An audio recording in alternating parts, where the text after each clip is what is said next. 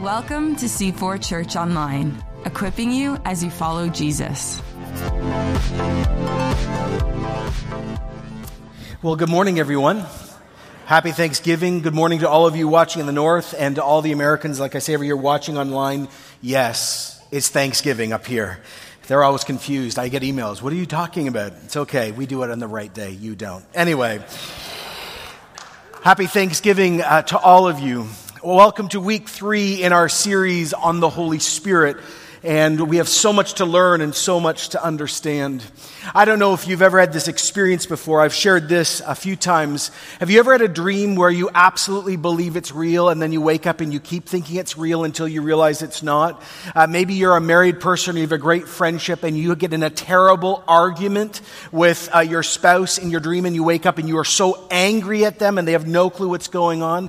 A few years ago, I had a dream, I think I shared this, where I was dreaming that I had not finished my high school education, and I was in a terrible panic because I had to finish grade 12 math, which, by the way, I never took in high school. And in my dream, I was panicking. I was trying to study and prep, and I went in and I failed. And I woke up in a complete sweat thinking I had to go to Pickering High School. This was 2 years ago. I had to go to Pickering High School and recover. And then I realized, of course, that it was probably the cray-cray medicine I took the night before.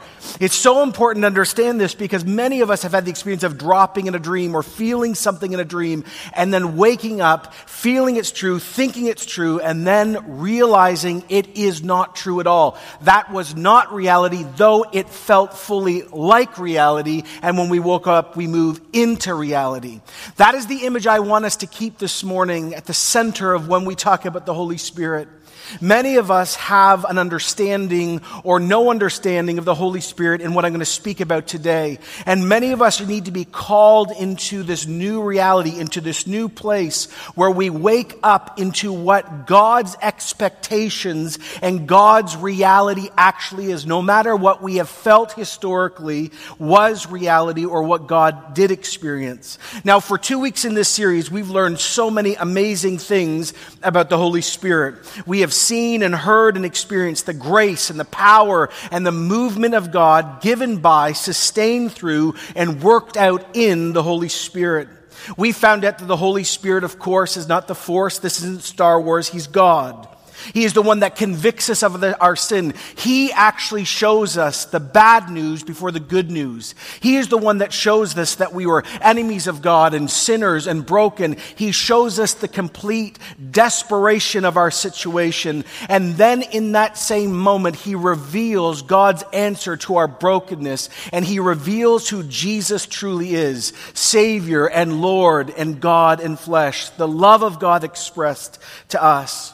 We found out that without the Holy Spirit, we would not know we were in sin. We found out without the Holy Spirit, we would never truly understand Jesus. But not only that, we found out the Holy Spirit is the one that actually brings Jesus' work and presence actually into our life. He walks us over the threshold of faith. He's the one who makes us born again. He's the one who gives us the ability called faith even to consider the situation. And He is the one that ultimately, if you become a Christian, literally possesses you and you become His temple. He is called our seal, our great mortgage payment, our deposit, our future guarantee of eternal life. We found out He's called our advocate, our helper. He's our prayer warrior, our intercessor at this very moment. He helps us shoulder the pressures of life. Jesus called Him another friend just like Himself. And Jesus said that He, the Holy Spirit, would be the one that brings Him, Jesus, into our life, because the Holy Spirit is called the Spirit of Christ. He is the one that connects us to every Christian on earth at this moment. He is the one that connects us to every single person who's already in the presence of Jesus. Like I preached a few weeks ago, death itself does not have the final say with us. At this moment, death, though it divides the church, it truly doesn't, because the Holy Spirit unites us into one body found on earth and in heaven. The Holy Spirit is the glue and He's the lifeblood of the church. He's called the Spirit of truth because He's the author of Scripture. He leads us to, He speaks to us through, and He forms us by His book called the Scriptures, the Bible. The Holy Spirit begins to change over time what we love. He challenges and He changes our natural fondness, what we care about, what we warm up to, what we're naturally friendly with. That is why He's called the Spirit of holiness and the Spirit of life. And He gives us the power to actually say no to sin. He gives us the ability to walk away from sin. He invites us to actually live like Jesus. Jesus who actually walked under God the Father's will, had God the Father's desires, and reflected God the Father's character. Now today we need to move to another critical aspect of the Holy Spirit's work.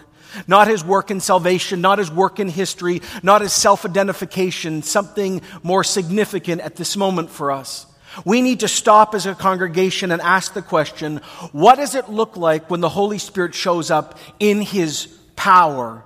What does it look like when the Holy Spirit empowers a person or a church to serve, to make the impossible become possible? How does actually Jesus' prayer, the Lord's Prayer, get answered? Your kingdom come, your reign and your rule, God, come down here in my marriage. Your reign and rule down in my neighborhood, in my school, on my street, as it already is in heaven. Remember the promise of Jesus before He left to heaven, found in the books of Acts, chapter 1, verse 8. He said, you will receive power when the Holy Spirit lightens upon you, and you will be my witness in Jerusalem, Judea, Samaria, and the ends of the earth. Jesus promised we'd be clothed with a power that is not our own. Now, when I was preaching on the power of the Holy Spirit a few years ago, and I'm going to be very upfront about this, much of what I'm about to preach, many of you have heard before. And so before you get out and start ignoring what I'm preaching, I remind you, vision leaks and distraction is deadly. All of us must continually come back to this conversation. And I started a sermon a few years ago like this. I said I really wanted to understand about the power of the Holy Spirit. In junior high, when I had committed my life fully to Jesus, got baptized, and in grade 8 committed to Jesus to becoming one of His leaders and His pastors, I went to my good youth pastor and I said, where is all the stuff? And he said, John, what stuff? And I said, all the stuff I read about in the New Testament, the miracles and the power and the mass conversions. I love our church and I love Jesus and I'm so glad I'm here, but why does our church not look like what I read? And why does my life not look like that? And my youth pastor said, well, John, Jesus was God. You're not God. Jesus was God and our church is not God. So you need to adjust your expectations because your expectations are wrong. You're living in a dream world. Have you ever heard this if you've grown up in church? Jesus is like the sun, full of light and heat and power, and we are the moon. And our only responsibility is not to be the light or the heat or the sun, but we are merely like the moon to reflect the light.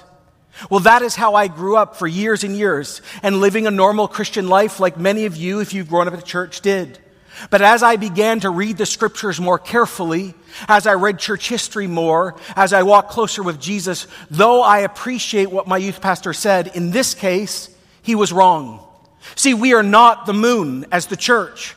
Because the scriptures are clear that the Son of God who brings heat and light and power does not just merely tell us to reflect Him, He places the same fire that was in Him in us, and we become like Him, bearers of light and heat. So the question I began to wrestle with is, okay, if I'm not just to reflect Him, but walk like Him with His same power, what does this mean? What are the right expectations and what are the wrong expectations? See, this was God's plan all along. Not just to be saved by Jesus and wait for Jesus and wait for the new heavens and the new earth, but to imitate Jesus in this time, in this place, under the power that overshadowed Him. See, to understand what a normal Christian life, let alone a whole church, looks like under the power of the Holy Spirit, you must begin to understand that Jesus is not just our Savior. He is not just our Lord. He actually chose to be a model for us to understand what it looks like and to become like Him. I've preached this so many times before, forgive me, but I will keep doing it. Jesus had some very interesting things to say in the book of John. In John 5:19, Jesus says, I tell you, the Son can do nothing by Himself. He can only do what He sees His Father doing, because whatever the Father does, the Son does also. He says later in John 14:12, I tell you the truth, anyone who has faith in me will do what I have been doing. He will do greater things than these because I'm actually going to the Father. So Jesus comes along and he says these words, I do nothing at all except what I see God the Father doing. I only do what the Father tells me to do. And I began to ask the question in my journey, well, how did Jesus hear what he was called to do? And how did he see what God the Father was up to? And why in the world would Jesus start saying these things when Jesus is equal to the Father because Jesus is God himself? And then, like I just read, then Jesus comes along to broken people like Peter and John and Thomas and Matthew and you and us and says, and oh, by the way, if you have faith in me, that is, you are saved, you will end up doing the same things I am doing. And then he throws this out. Oh, and by the way, greater things than me. So what in the world does all of this mean? Well, to understand the empowerment of the Holy Spirit, to understand the invitation into the movement of the Holy Spirit, we can never start with the Holy Spirit. We must start with the Father and Jesus the Son. Because when we understand them and how they function, then we will see what God is inviting us into. You got a Bible this morning? Would you turn to Philippians? And if you don't worry, it's going to be on the screen. I've preached this again before. In the book of Philippians chapter 2, Paul inserts a hymn, a song sung in the original churches 2,000 years ago, right into the scriptures. And it is a hymn about Jesus himself. And it reads like this, Jesus being in the very nature God, Philippians 2:6, did not consider equality with God something to be grasped. Now these words are groundbreaking. They are shocking because they are being authored and repeated by an Orthodox Jew. Paul starts by saying that Jesus existed before he was born, the manger. Christ's preexistence was real, and he says that Jesus was the form, the very nature of God, which, by the way, is an implicit way of saying that Jesus is God. You cannot have the nature of God and not be God, for there is only one in the universe that has that nature and that DNA, for there is only one God. So if you share the nature of God, you are not just hanging out with God, you are him. And this isn't just saying Jesus was sort of like God. No. This is saying that Jesus from Nazareth, walking around 2,000 years ago at 33 years old, is Elohim, Yahweh, Jehovah, found in flesh. So Paul utters these 5 groundbreaking words, and then he says, in the same breath, which confused me for years and years, but he did not consider equality with God something to be grasped. So Jesus is God, and then he doesn't consider equality. And I went, what in the world is going on? Now this is key right now to understanding Jesus, the Holy Spirit, and his invitation for us to walk in unnatural power. This is saying that Jesus, though he was fully God, chose not to grasp, be selfish, hold on to, use the privilege of who he was. He never stopped being God. He never became something else other than God, but he did not use his godness. He did not take advantage of it. Eugene Peterson in The Message, again, got this so right when he wrote, Jesus had equal status with God, but didn't think so much of himself he had to cling to the advantages of that status no matter what. So the question I began to ask is, well, how did he do this? And it says in the very next verse these words, he made himself nothing. He took on the very nature of a slave. He found himself in human likeness, an appearance as a man. He humbled himself and became obedient to death, even death on a cross. So, it says that God took on flesh, the incarnation, what we celebrate at Christmas.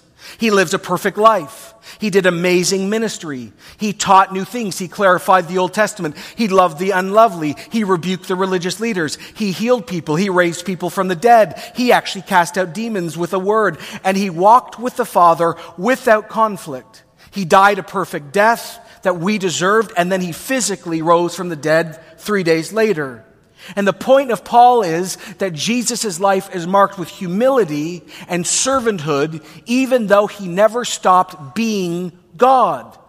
And then it says in verse 9, this amazing, amazing passage, therefore God the Father exalted him to the highest place, gave Jesus the name above every name, that at the name of Jesus every knee should bow in heaven, on earth, under the earth, and every tongue confess that Jesus Christ is Lord, to the glory of God the Father. And we always say loudly, what? Amen. Okay.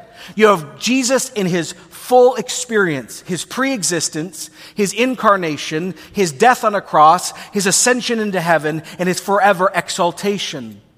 But to understand the Holy Spirit's role in Jesus' life and in your life, the question that I began to deeply wrestle with, and I want to again engage our whole church in this, and I want to say this is core to the DNA of our church.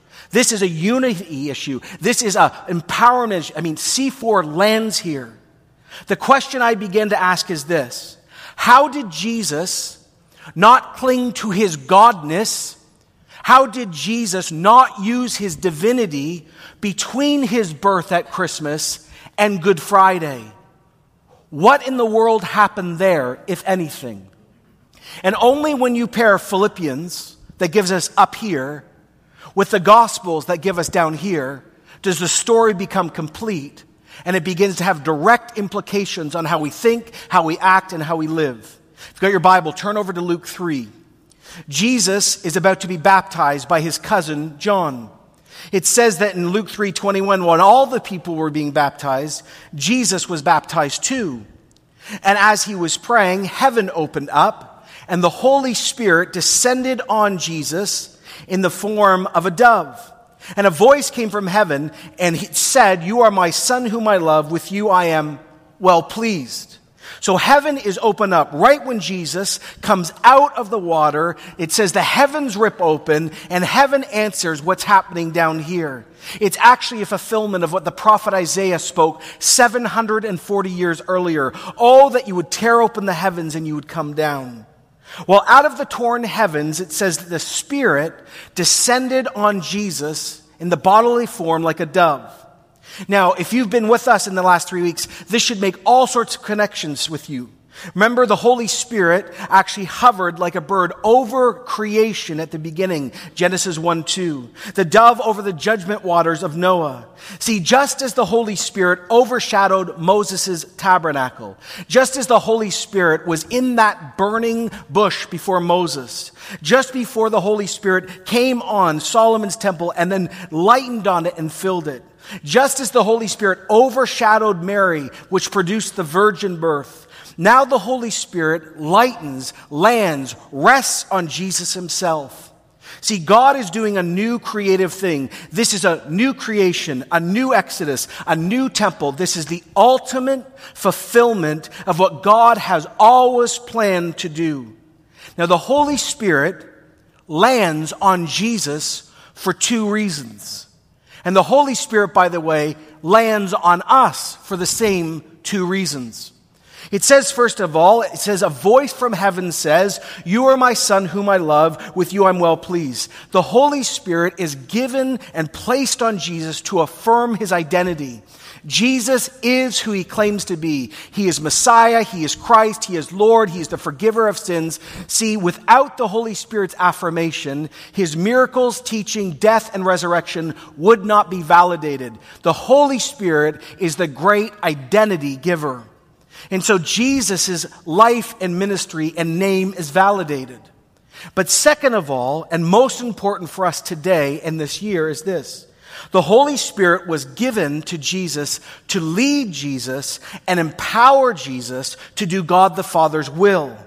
As I've preached before, let me say it again for a third time. Think about this.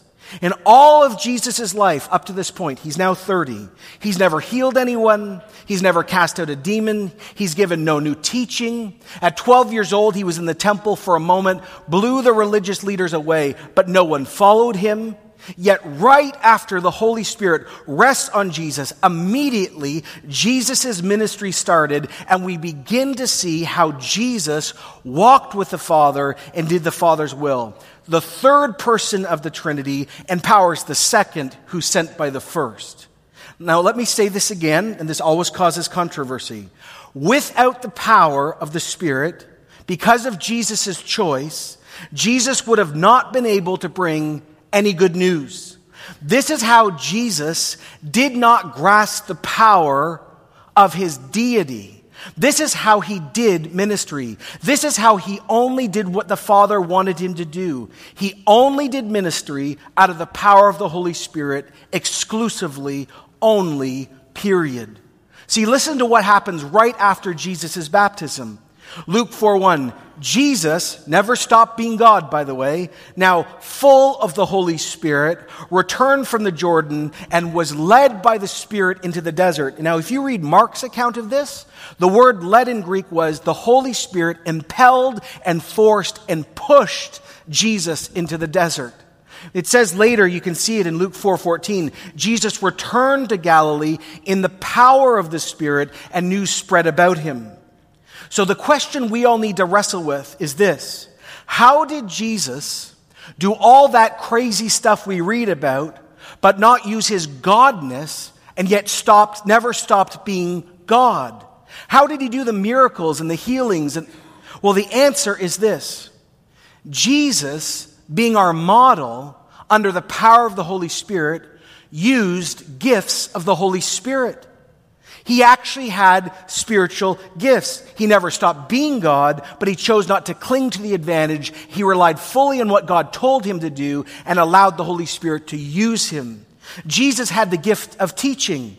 Jesus had the gift of miracles. Jesus had the gift of healing, just to name a few. Are you seeing the connection yet? If we as Christians have the same Holy Spirit that Jesus had, and we have the same gifts as a church together that Jesus had, we can do the same things Jesus did, and oh, by the way, greater things, because when Jesus was around, there was only one of him, and now there are billions of us, right? Let me keep working this out. Ever notice that Jesus spent a lot of time by himself? Was he just a deep introvert? Possibly. But more was going on than when Jesus was hanging out. He just wasn't always sleeping or having a latte. No, something deeper was happening. Jesus, all through the Gospels, is perpetually saying, I need to go away from the crowds. I need to go away from the disciples. I need to be with my Father. I started asking myself the question, why was Jesus always running away from really good ministry situations? And then I realized when I looked at John what was happening. Jesus, because he was not choosing to cling to the advantage of deity, had chosen and had to go, sit before the Father, and listen to the Father and ask him what he was supposed to do next. Oh, you want me to go to a village and there's a short man named Zacchaeus in a tree? Thanks, Father. Next. See, this is the power of this. And so Jesus starts doing things called spiritual practices. Maybe you've called them holy habits or spiritual disciplines. They're the guaranteed place of power and encounter when walking with God. They set up and provide the environment to hear what you're called to do. Dallas Willard, that great leader, once said, my central claim is that we become like Jesus by doing one thing: following him in the overall lifestyle that he chose. And what activities did Jesus practice? Well, solitude, in silence, in prayer, in simple and sacrificial living, and intense study, and meditation on God's word and God's ways, and service to others. So spiritual disciplines is how Jesus walked with the Father and heard, and spiritual practices or disciplines are how we walk with the Father like Jesus did. They're the environment where the Holy Spirit encourages us and teaches us truth and makes us holy. But spiritual gifts aren't about walking, they're about serving. And that is why we continually say in this church that spiritual gifts are the only ongoing place of heaven-given power to see the kingdom of God showing up, because they are actually given by the Holy Spirit himself. So let me summarize. Jesus is the pattern for us together as C4 Church and you personally. The Bible actually calls the church, us and every other church, the body of Christ. We are Jesus on earth. Everything he did, other than, of course, being God, speaking scriptures into existence, dying for the sins of the world, and being our high priest, we are invited and commanded to do as his representatives. Now watch this. If you are a person who's checking out faith, you're about to see the literal pattern of what someone goes through when they become a Christian. And if you are a Christian, I'm going to show you that Jesus' literal walk with the Father is what you have and are experiencing. Our life follows the exact trajectory of Jesus. The very first thing that happens when you became a Christian was this. You were baptized in the Spirit. Baptism of the Spirit isn't a secondary thing you pray and hope for. No, that's called filling. It can happen 1,000 times. But right when you said yes to Jesus, it says in 1 Corinthians 12:13, we were all baptized by one Spirit into one body, whether Jew, Greek, slave, or free. We're all given the one Spirit to drink. Now watch this. Right when you became a Christian at 3, at 5, at 12, at 20, at 80, no matter your age, the very first thing that happened is the Holy Spirit came inside of you and told you that Jesus loved you, the Father had called you, and what? You were a child of God. Your identity was given. But at that moment also, when you were plunged into the Spirit, you were also set up and empowered to keep that kingdom moving forward.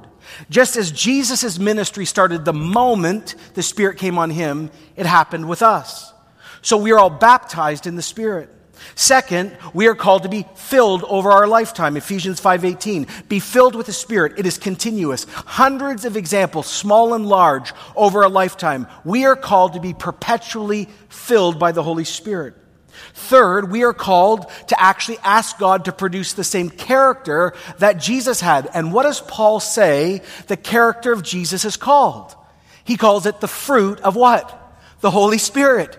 Galatians 5:22, the fruit of the Holy Spirit, the evidence of the Holy Spirit in your character is love, and it's joy, and it's peace, and it's patience, and it's kindness, and it's goodness, and it's faithfulness, and it's gentleness, and it's self-control. Isn't that a great description of Jesus right there, isn't it? And we are actually told that the same Spirit that rested on Jesus rests on us, and so we can look like Jesus in our character. We're baptized in the Spirit. We're called and invited to be filled by the Spirit. We're allowed to ask for the character of Jesus through the Spirit. And then, fourthly, we are to ask God to produce the same power in us, and that is called the gifts of the Holy Spirit. This is how we, as normal, broken, everyday Christians, release the power of God into a dark world. We together, as a church, will have all the gifts, yet personally we may have one or some. But we can never say ever again, well, Jesus did that because he was God and we're not God, so we need to adjust our expectations. No, we need to get out of that dream world, stop saying we're the moon, realize the sun is literally living in us, there is living fire in us, and we are called to walk like Jesus did because the Spirit of God has already said, you are my child, you get to call God Abba Father, I have gifted you with character, I have given you at least one gift, let's go change the world. Let me say this again. Jesus laid aside the privilege of deity, was filled with the Spirit, and did the will of the Father.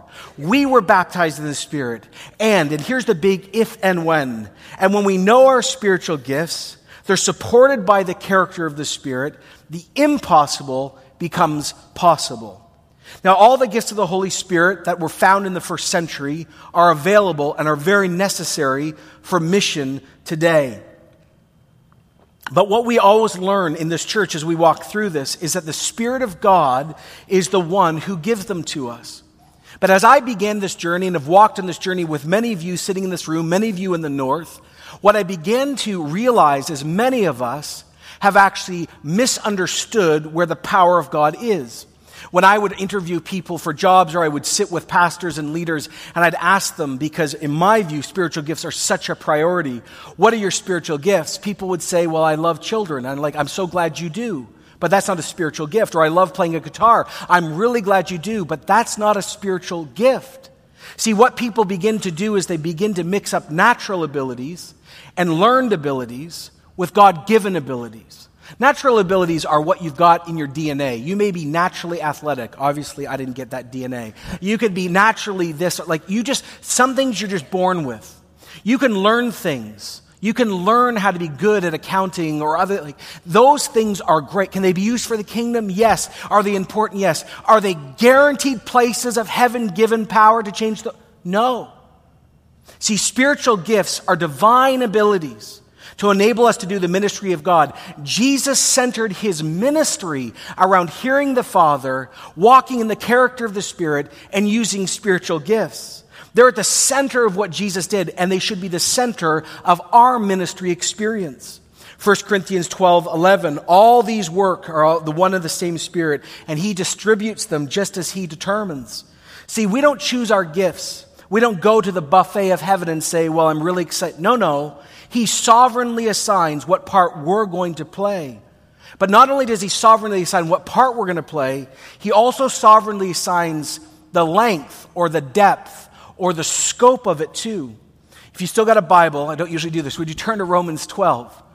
Because Romans 12 is this amazing passage where Paul outlines gifts after he's talked about the great mercy of the Father, the Son, and the Spirit. And he really gets to brass tacks. He really brings this home, and he helps us understand a few things. He sets expectation. He says in verse 3, "For by the grace given to me, I say to every one of you," so C4, all of you, listen up, "don't think of yourself more highly than you ought to, but rather think of yourself with sober judgment in accordance with the faith God has distributed to each one of you." Now that phrase, the first one, the measure of faith God has given you, has two meanings. The first one is this: there is no room for arrogance in the church. See, God is the author of our faith. Jesus is the author of our salvation. There's a level foot at the cross. How we see ourselves must be through the mercy of God. If we're saved really by grace alone and faith alone, through Jesus alone, how could we ever think that we're better than any other Christian because of our money, or clothing, or spiritual gifts, or the length or power we have of those, or natural or acquired skills, or maturity, or race, or education, fill in the blank? If salvation is 100% God, then humility is the only place we get to go. Anyone want to say amen to that? No. Anyone want to say amen to that? Yeah, that's huge. There's no room for arrogance in the church. And yet, though there's a measure of faith given to us, Paul is talking about gifts here. So Paul says, and oh, by the way, you need to see each other through what gifts God has given. And I just need to say right up front that they're sovereignly decided for you, and they have different strengths and different authorities. So you might have the same gift as another person, but their gift actually, though it's the same gift, may have a lot more influence than yours. And like I preached a few years ago, do not spend your life trying to be something God has not made you to be. Do not want gifts not given to you by the Spirit. Don't spend your life trying to do a ministry or serve long-term in an area you're not gifted in. And the reverse is true. Do not expect others to be or become something God has not gifted them to be. You'll always end up angry, bitter. You'll actually start devouring the church.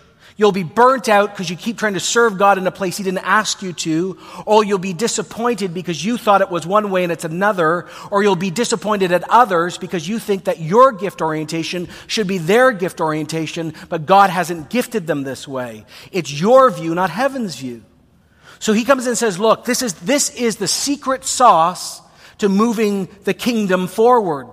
He says, for just as each of us has one body with many members, and these members don't all have the same function, so in Jesus, though many, we form one body, and each body member belongs to the other. Out of God's unity in Jesus, there is a diversity, and the diversity is not independence or dependence, but interdependence. He says, we all have different gifts according to the grace given to each of us. So if your gift is prophesying, prophesy in accordance with your faith. Serve, then serve. Teach, then teach. Encourage, then encouragement. If it's giving, give generously. If it's leading, you do it diligently. If it's to show mercy, do it cheerfully. Now, this is not the exhausted list of all the gifts, and we're not doing all that today. Here's what I want to say, though. The point, let me preach it again and again and again. If you want to see the kingdom of God come on earth, if you want to see darkness push back, If you want to see all we do as a church, personally and in our programs, have purpose, but not just purpose, but eternal impact, if you want to, with authority, speak into a post-Christian, growing confused, and hostile culture, if you want to reverse the trend of churches dying and becoming museums and reflections of what used to be in the good old days, then the church has to make a decision to walk like Jesus and walk personally and corporately in the places of supernatural, guaranteed, heaven-breathed power, because that's how Jesus did it in his culture, and that's how every church in every culture is supposed to do it too. Let me recap it this way. We have the same access to the Father that Jesus did because of Jesus. And we have the same Holy Spirit living in each one of us, if you're a Christian, as Jesus had. We have the same power that Jesus had. We have the same character offered to us that Jesus had. We have the same gifts he used, and we have the same practices offered to us so we can walk with him. If spiritual gifts are the guaranteed place of power, and spiritual practices is the guaranteed place of transformation, then what in the world would be stopping a church from changing the world? Well, like I started with my message, many of us just don't believe it's true. Just don't believe it. It's too good to be true. Other of us really don't believe what I just preached is what the scriptures say, but it is. And the question on this Thanksgiving weekend is this. For some of us, this is a brand new conversation. For many of us, you're like, John, thanks again. Heard all this, thinking about the turkey. No. We have to have some conversation mid-journey. We're a quarter of the way towards what God has called us to do. Mid-journey, we always have to stop as a family and say, okay, just because I know something doesn't mean I'm following through with it. So what would the Holy Spirit, this Thanksgiving weekend, in the middle of this journey, say to us as a church here? What is he saying to all of you gathered in the north? What is he going to say in the next service? What is he saying to now over 2,000 people who make it? Okay, number one, first and foremost, we are called regularly to ask the Holy Spirit to produce the impossible in us. And the impossible is not miracles and deliverances and healings and visions from Jesus. The impossible is a changed character. Galatians 5, the fruit, the evidence, the ever-growing presence of the Spirit is agape love. Read 1 Corinthians 13. It's joy, it's peace, it's a patience, it's kindness, it's goodness, it's faithfulness, it's gentleness, it's meekness, it's self-control. So easy to say. But the very first thing that we're being invited to do as a church is to stop and say, okay, mid-journey, what Holy Spirit do you need to, because I can't just pull up my bootstraps and do this, but you ask me and invite me to walk like Jesus. What do you need to do in me? So let's just do something for a moment. Let's take a moment of silence. You're pretty quiet already today, so that's easy. All of you in the north too. Let's stop. Holy moment, genuine. Holy Spirit, you're here. If all of I've just preached is true, there's a lot on the table and a lot at stake. Holy Spirit, would you now speak to every person within the sound of my voice? And would you actually personally tell us what you want to grow in us out of this list? So would you all take a moment in your heart or out loud and say, Holy Spirit, which fruit? And just wait.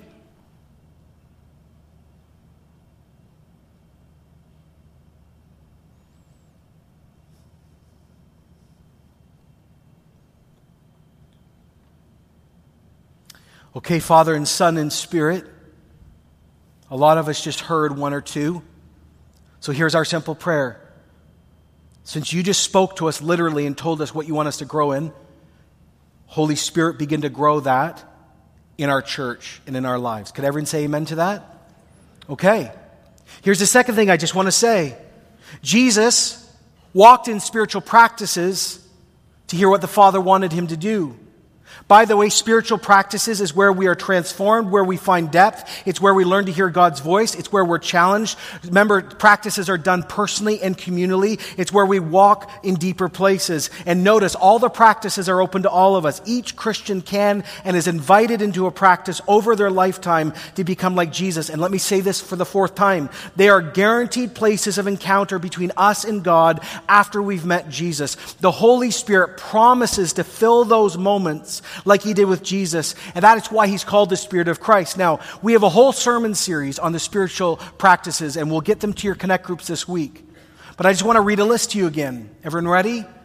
Simplicity, living with less for God's purposes, or confession, telling your sins to others, worship like this, making church a priority, or prayer, or fasting, or chastity, or serving, or solitude, or silence, or fellowship with a group of Christians, or study, just to name a few. Remember, if Jesus rooted his whole ministry with the Father out of moments like these, how could we ever believe that we're going to change the world? How could we ever believe we're going to become like Jesus? How could we ever believe our church will be continually transformed if this is not a priority? Now, I'm not saying we have to do all of these, but could we stop again? Could we just stop and take again another moment of silence? Holy Spirit, is there a discipline you're asking me or us to do? Would you pray that in your heart?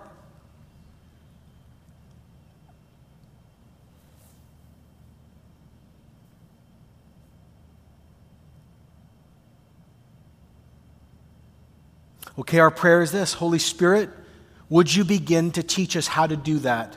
And could everyone say amen to that? Amen. Some of you are like, man, I got fasting and I've got turkey next. What do I do? Good luck. Okay. Third and finally is this. We're called to walk in the power of the Holy Spirit by using the gifts of the Spirit. I know I bang this drum all the time, but I need to say Jesus laid aside the privilege of deity and was filled by the Holy Spirit and did the will of God the Father. And this is how he changed the world.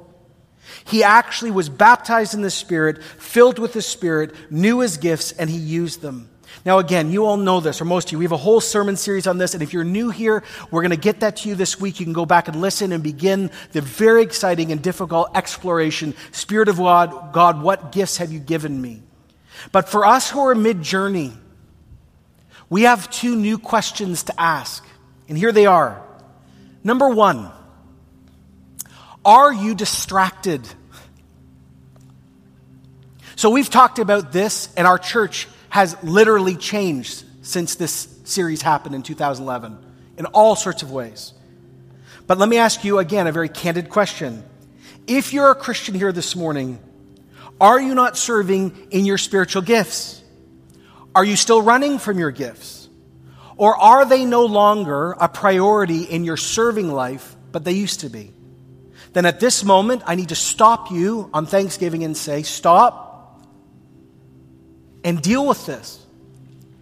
Because if God, throughout eternity, decided in his sovereignty to gift you in one or more areas and you are distracted or not walking in those areas, then the heaven-given ability and power, his desire for greater work is not being accomplished because you're deciding that other places are more important or are safer or fill in the blank. So are you distracted? Then we got to pray about that today. This is the more important one that I'm about to say.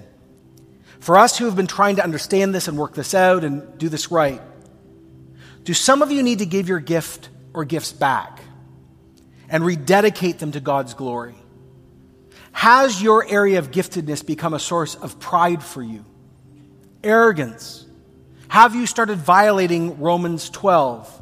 And you're thinking more highly than you ought to because of your experiences or your thoughts? Or maybe, I think for many of us, this is probably the real prayer, that we need to come before God and we need to ask him for a fresh outpouring of his power in the area of giftedness we've been equipped with. Anyone say amen to that? There needs to be a greater outpouring of his Spirit. So we're going to pray about that in a moment, but let me just end by saying this. The gifts of the Spirit, the fruit of the Spirit, and the spiritual practices is the Trinity that makes a local church hum like heaven sings. They are necessary for effective ministry, and they are the way the world is changed. It goes beyond the emotional preaching of a moment or a really good worship service. This is the design of God. Jesus, who is God, came not only to die for the sins of the world and to become our Savior and our leader and our Lord and our high priest and our forever King. He also came to model for us what this should look like. And so would you stand with me as we prepare to pray? And here at all our sites, I just want to mention this. After we're done responding in song, the hosts at each site are going to give us a way that we can actually respond today to this cry, which actually will turn out to be an artistic rendering of our prayers together. But let's pray this together, would you? God, thank you for all of this, but so much to be worked out.